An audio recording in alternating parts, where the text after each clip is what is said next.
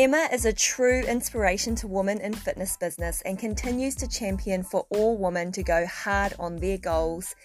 As my guest for episodes 11 and 12, Emma shares how her experiences have shaped her and provides amazing tips for seamlessly and sexily navigating your way through to your dream life. Emma is a global fitness authority and stays at the cutting edge of businesses in fit tech, well tech and health tech.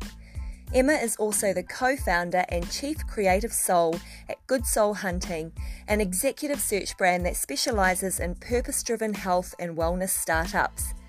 Emma and I go way back, and so I invite you to tune in to episode 11 to find out why I rate Emma as a first-class guest for Sexy Aging.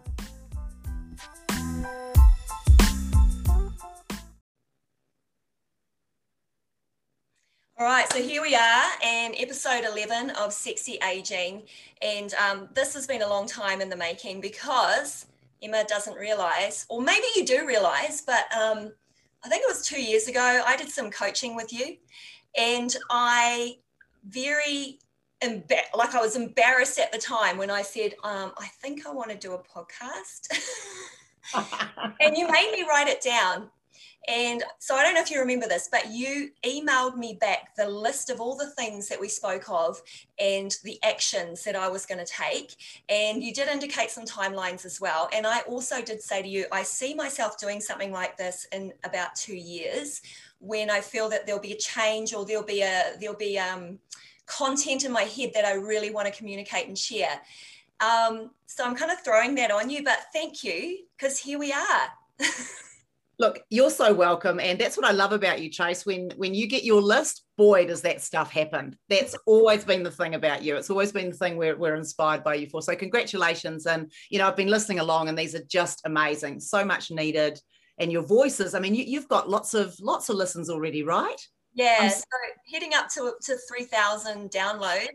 Well, it's crazy. I don't even know how the whole podcast thing works. I just thought if I think about it too much, it's not going to get done. It's not going to be perfect, blah, blah, blah, blah. Well, let me tell you, it doesn't usually go that well that quickly. So you're clearly doing something right.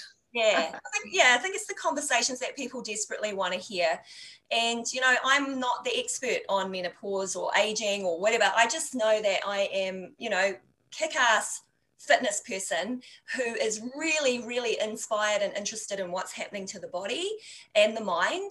And I just want to talk to people about that. And so I'd rather just bring in other people that inspire me and experts. I've got some really good experts coming up in future episodes to really kind of break down a few things physically for us. But I think the 3 parts that I want to talk about: body, mind, and soul. And so today's episode with Emma is we're going to be embracing the soul, and boy, will she have some insights to that. So our connection, dear friend, inspiration to me, my biggest cheerleader, I'm yours, whoop, whoop. Fellow Kiwis, Geminis, share the same birthday. Can't forget to call each other on our birthdays. What else did I get? Fellow Otago PE alumni. Otago. And Les Millsies. Yeah. And then just, a whole lot of connections in between WIFA and our probably one of the things that really does connect us through the decades is we are slaves to the raves. We are slaves to the raves. We are. That is so true. But I'd like to hand it over to you now, Emma, to just tell us a little bit more about yourself and be unapologetically you, because that's what we're here for, to listen to your amazing inspirational story and your soul. Touch us, please. Oh. Thanks, Grace, and thanks for having me on. And I just feel like we're the same person. I mean, you happen to be running around the shores of New Zealand currently. You come and see me every couple of years in the US, and we catch up. We've got kids roughly the same-ish age-ish, so we're sort of going through all those things together. And I always feel that you're with me, actually. So look, I'm a Kiwi living in LA. I used to commute to Europe when the planes were running and do a lot of work over there. We've had a lot of fun over here in the US. I'm sure you've been following along. So it's been a fun 4 years. Let's just put it that way. It got pretty hairy there for a while. We did have the the half a feeling of going back to New Zealand at some point, but we sort of we asked the kids, and we did the whole family thing, and we just sort of decided it would probably be a one-way trip if we did that, and we weren't quite ready to go back, even though we do adore to go back and spend time there. So look, I was actually born in London, so I have many what I consider hometowns, and that's probably, I'm so comfortable wherever I am around the world. And like you, Trace, I've just got so many deep friendships. I make friends fast. I make friends at the supermarket. I make friends hopping on planes. I make friends anywhere, the gas station, whatever. So, and people get close to me quite quickly. So I love that. That's my big love, is the journey of travel and being a global citizen of the world and picking up stories like you're doing through this podcast. So born in London, we went back to New Zealand. Our dad was a doctor. He was doing some training over there. Went back when I was 1, had a wonderful upbringing in New Zealand, in the Hawke's Bay, the Bay, awesome upbringing. And we still go back there regularly. My brother's there at the moment, I believe, and our parents still live there. So wonderful upbringing. Went to Otago. We had those fabulous formative years. And in phys ed school, before everyone got a phys ed school. So we were the phys ed school, and we were in the rough, non-politically correct. We were the last year where there was slave sales and, jumping up and down in wet t-shirts and, and doing star jumps with, warming up, toilet seats in the morning for seniors who bought you as slaves, like all of this stuff. And I remember one of my favorite, we have like orientation week, right? You'll remember this, Trace. And it's I was actually just talking to Jazz about it, and she's like, 24 hours later, she comes to me and she says, so can I study at Otago? And I was like, oh. But apparently it's nothing like when we were there. It is nothing like that. So it was carnage. So just to paint the picture for you guys, in the first week, you get sold as a slave. So if you're a first year phys eder, you get sold as a slave to seniors. They pay money for you. You do shit for them basically all week. Then we do all these activities. And one of them was go to this beach, which was an hour and a half away. Then they do things like, remember you had to do Dizzy Lizzie's, run around the broom 100 times, then scull a wine and then eat a pie. And I remember getting back on the bus on the way back, and whoever I was sitting next to just vomited that whole jug of wine, the beer, the pie, everything on my lap for the next, hour and a half while you make your way back to Dunedin. But carnage. So we come from very rough backgrounds, played netball there. So really, active, was going to be a defence lawyer, but I preferred the pub over the library. So funnily enough, that didn't work out. Couldn't quite get that A average all the way through. So look, I firmly believe I ended up where I needed to be, and that was in the fitness industry. Worked for Les Mills. That was one of our first jobs, Tracy, just teaching aerobics, and you bet us into that. You were one of our inspirations coming into that. Did that, and then moved to Auckland. Always was seeking the big smoke. So at some point, kind of got out of university, wanted to get to Auckland, and we knew Philip. We'd obviously done aerobic champs together, another connection, which was hilarious. And, the funny story is we wrote Philip that letter and said, hey, we're poor students, you should pay for us to come up because we're awesome, and he's probably thought, who are you precocious little pain in the asses? And we're still like that, right? And Ruthie P had the team, what were they back in the day? What was their name? Hot Legs. And we were Hot Gossip. So it was like Hot Legs. We were Hot Gossip. Yeah, that's right. And then the boys, remember Black Mo and anyway. So, short story long, ended up in Auckland and, worked for Philip for a bunch of years, did all the fitness things. So taught and PT'd and did management. So I knew that I always wanted to use my head as well as my body. And then I thought, yep, I'm off for the big wide world. Hey, Philip, I'm leaving because I want to travel. And I've applied to be an air hostess on Air New Zealand. And he's like looking at me going, okay. Hey, he says, look, we're thinking of doing this pump thing. Do you want to maybe, go to Australia and think about that? So said yes, and the rest was history. So, did the whole IMT thing with Les Mills, got to see the world. Just an experience you can't even put in words. We all got to live around the world and meet people and spread this incredible story of, and I know that they're just pushing out the Earth Day today, having just filmed down in Fiordland. But, just to actually create a little ripple around the world that has become the behemoth and the amazing business that it is today, touching millions of lives every week in many different ways and just getting started. Like you definitely feel that. So I was so blessed to have had the whole ride with Les Mills, like the travel, the people, get in early, build it, watch it professionalize. and had a great trip with that. And then of course I got that little tap, which this is, I know you're going to ask me later, but I get this restlessness in me, and then I kind of need to jump in a bigger pond, just to see if I can, swim or if I'll drown. I have this thing that pulls me into those slightly uncomfortable situations, and I have I get quite an allergic reaction, and people know this about me, if we have the same meeting twice. So if we are business as usual and doing the same shit quarter after quarter, day after day, month after month, you won't find me in the room for very long, because I just get, it makes me really irritated. So I have to be early stage. I have to be stepping into something I haven't done before. I have to be around people that are more brilliant than me, that know more than me, and I just get stimulated by that.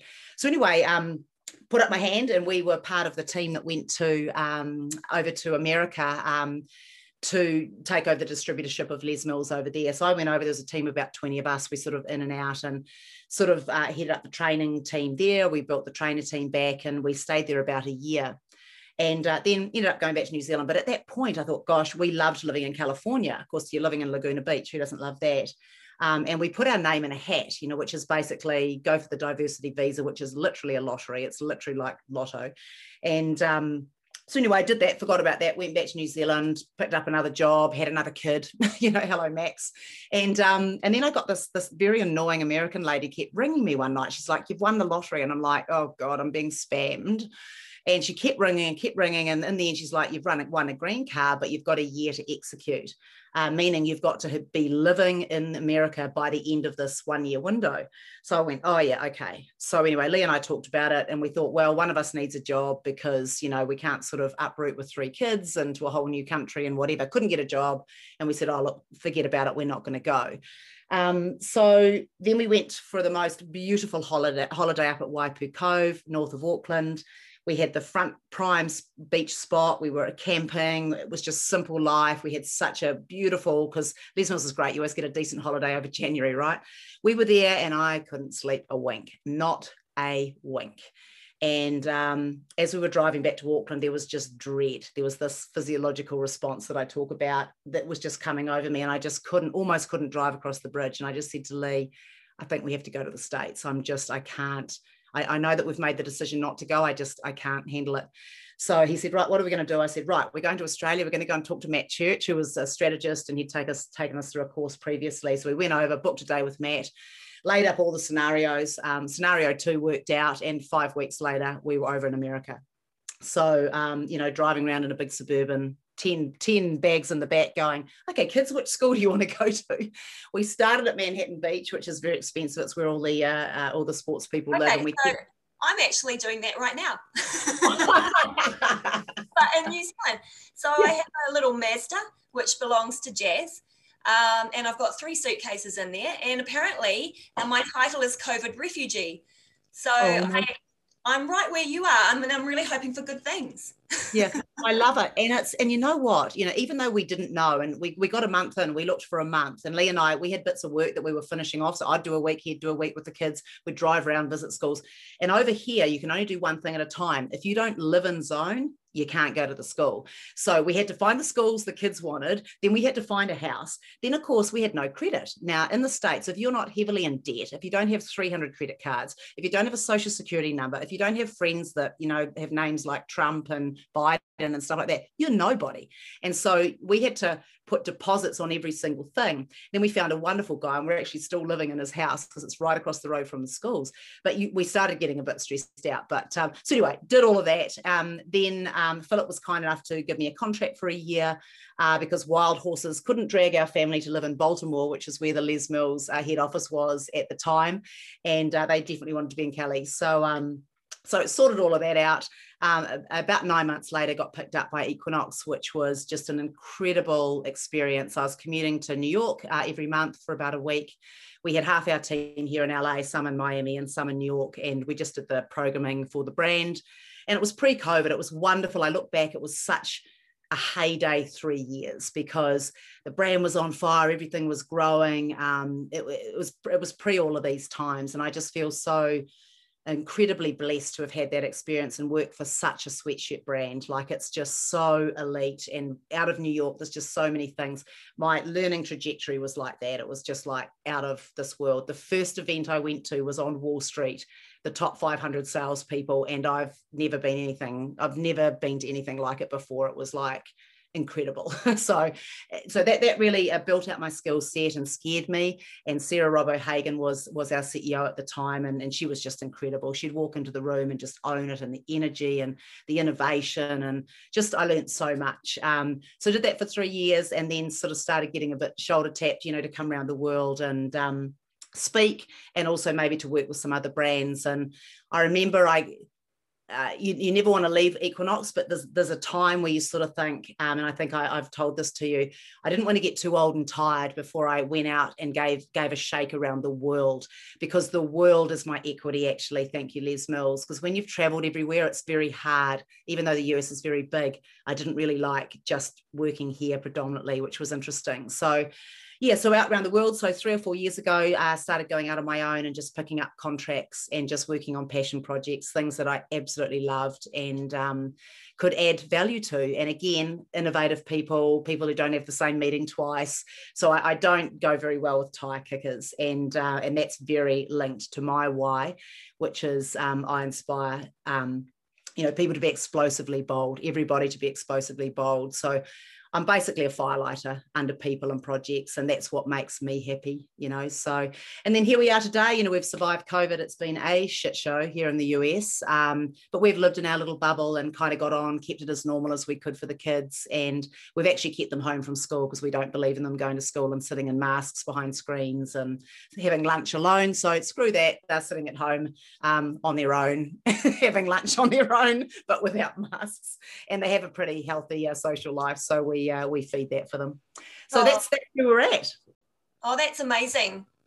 I'm just in awe, like listening to you. And I know that the listeners and people that I've spoken of you and that know that I go to the US specifically to catch up with you as well, they'll be like, holy shitballs, listening to that story.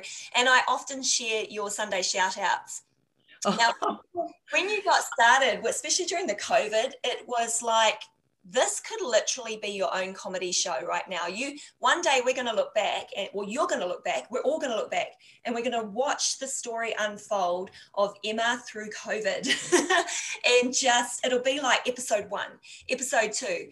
It was so entertaining and so inspiring.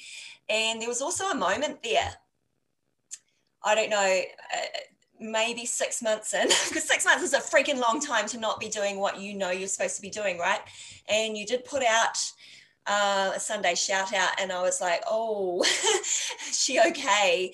But what it said was, nobody is immune to this experience that we're going through that is making us think about our value systems and what's really important to us, where we want to go next and what we want to try next, and how we're going to leave a legacy, right? So that was if you haven't yet, I'm speaking to you listeners and watchers, if you haven't yet, check into Emma's socials on Instagram and Facebook for her Sunday shout outs. They are phenomenal. I reckon you could do like a binge watch, and that'd be super fun. Oh, thanks for the shout out. I've just started doing them for real again, just because I realized that I'm withholding something that I love doing and something that people enjoy.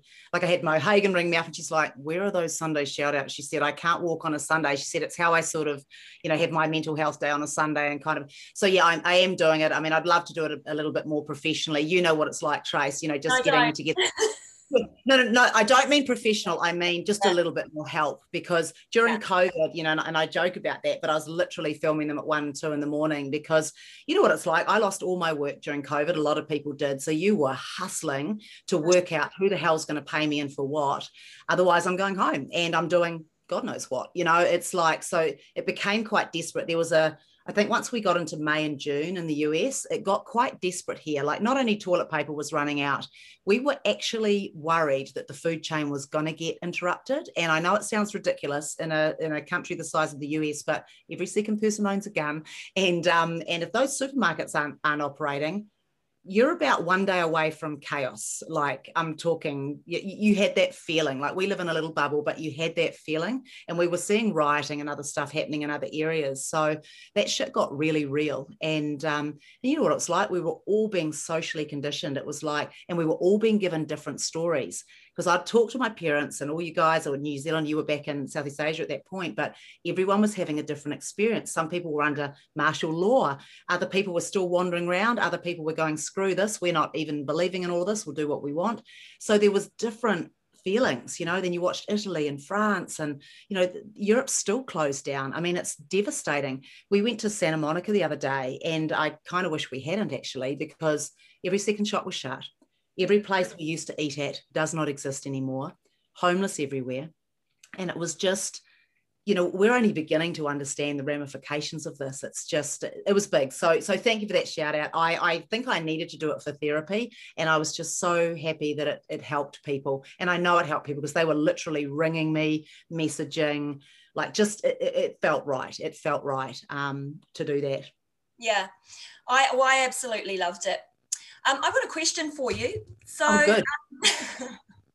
So from your journey that you've explained and shared with us, one of the things that comes up, and probably comes up for a lot of people, is like, when you make a transition or a decision to go to another business or a different opportunity, how do you do that? Like, it's, you know, like, you get really comfortable, and especially if you're on a good wicket, you know, you've got a great job, you've got an awesome network and lots of opportunities within that business or that industry, but then you know that for some reason it's time to go. How do you know, and how do you make that decision? Yeah, great question. And I think I probably, when I look back, I trust your body. And I think that's one of the reasons we don't talk about with fitness is when you're really fit, I believe that you're really in tune with your body, and it can't hide under layers of, you know, whatever, you know. So like a fine-tuned athlete, they know if there's a wind, they know if they're slightly under the weather, they know kind of if they're operating at 98% today. So I would say always hold on to your body and listen to your body. So in this instance, I mean, when I think of the big changes in my life, so I guess, you know, going to Otago. So I was always going to go to the university that was the furthest away from my parents. Like, you know, I love my parents. They're awesome. We're all good. But, you know, when you're 17 years old and you're like, fuck the world, you're like, get out of my face. I just want to get out there and do some damage, you know? So I was always going to Otago. Then I was always going to Auckland. Then I was always going overseas because my parents had me in London. So I think it was baked into me that the world is really your oyster and get out of there. So I think, and not all of us are the same. I have some very dear friends who've chosen, you know, to spend their life more closer to home. They still travel and stuff, but they love New Zealand. They perhaps go to the Gold Coast in Australia, you know, whatever. So, you know, you're different. You're differently wired. And I feel there's something in you that tells you. So I think that's the first thing. Then there's clues everywhere. And then there's pleasure and pain. Like, are you pull towards something, or is something get so bad that you have to do something about it? And for me, there's this restlessness, and if I don't do something about it and you push me into the corner, I actually start swinging, and I start getting unhappy, and it starts coming out of my behavior and my moods, and I can just tell. And then the extreme example was not sleeping on a beautiful holiday where everything should have been perfect. I had an amazing job working for an amazing company. We had a wonderful house, you know, 3 minutes from work, you know, the whole thing. I'm kind of like, what the hell are you doing? But none of that made sense to me, because the calling to be more or try something else was bigger. And it was my brother, actually. And he sort of said, you know, we were talking over drinks one Christmas or something, and I was whinging and moaning about something. He's like, oh, you know, you've been moaning about that for a few years now. And I took that and I went, what? I thought that was the first time I'd voiced that. And so he brought awareness to the fact that actually I was in pain and I needed to move on for whatever reason. So I think listen to your body. And that's why I say keep in touch with your body. Then make a decision. And whether you take a step in that direction, you'll know pretty quick if it was right or wrong. I made a decision not to go to America, for example. We went on holiday and my body said, screw you, this is the wrong decision. I'm going to make sure you don't sleep because you are not happy. You know what your life's going to look like if you stay here.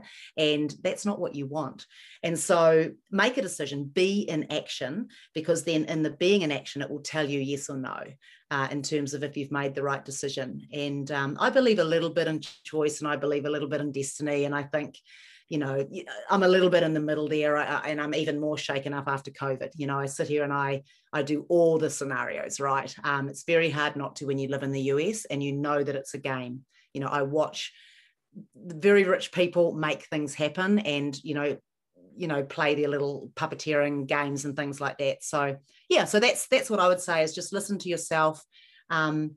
And then dream big, and then just make some steps towards it. And you don't want to be stupid. I mean, I spend a lot of time mentoring people, and I don't say leave your job or work it out. Sometimes you build the parachute on the way down, but usually it's like, let's think about this and plan it out, because nothing's more humbling when you have no money coming in, especially if you're living in somewhere like California. We have 66,000 people in this city without homes right now. And we ended up in Skid Row the other day. So it's very easy in this country to end up on the street. People are like, oh, homeless, judgy. No, most people are one paycheck away from it. Like, because you default on your house, you are out, and out. It's very unforgiving here. And that's what I've learned about the big world. So listen to your body, pleasure or pain, know what your dreams are, take some steps towards them, and then embrace the excitement. Like, I think back to the Suburban driving around. We were so excited. We had the music up loud, Hotel California, like the whole thing, just driving around, just being on a rush of a journey. That's me. That's my top value, is journey, adventure. So that's what drives me. And my poor family, they probably had to come along whether they wanted to or not. But yeah, we're kind of doing the same. And the little white Honda and all the places that we've been. I mean, obviously there are moments of oh shit that have come up as well. But I think, like what you're saying, my body and the intuition just knows that we're heading in the right direction. And I can see the happiness in my children as well. I can see how relaxed and open they are to the change. Like, there's been no trauma or drama about moving back to New Zealand, or us having made that decision. Decision was made when we arrived. Yeah. Not so the return ticket became a one-way ticket.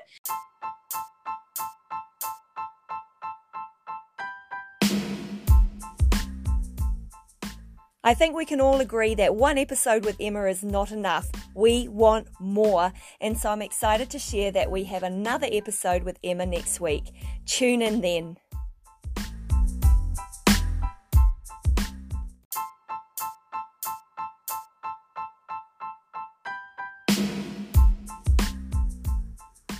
I hope you enjoyed listening to the episode as much as I enjoyed hosting it. I love that there are so many generous women willing to share their story and expertise to help and inspire all of us going through the mire of menopause. If you enjoyed this episode, please check the show notes to follow my guest. All their details are there. And if you want to stay connected for further episodes, please like, subscribe, review, and of course share with your friends. It's through your support and feedback that I can continue to produce episodes. Aroha nui.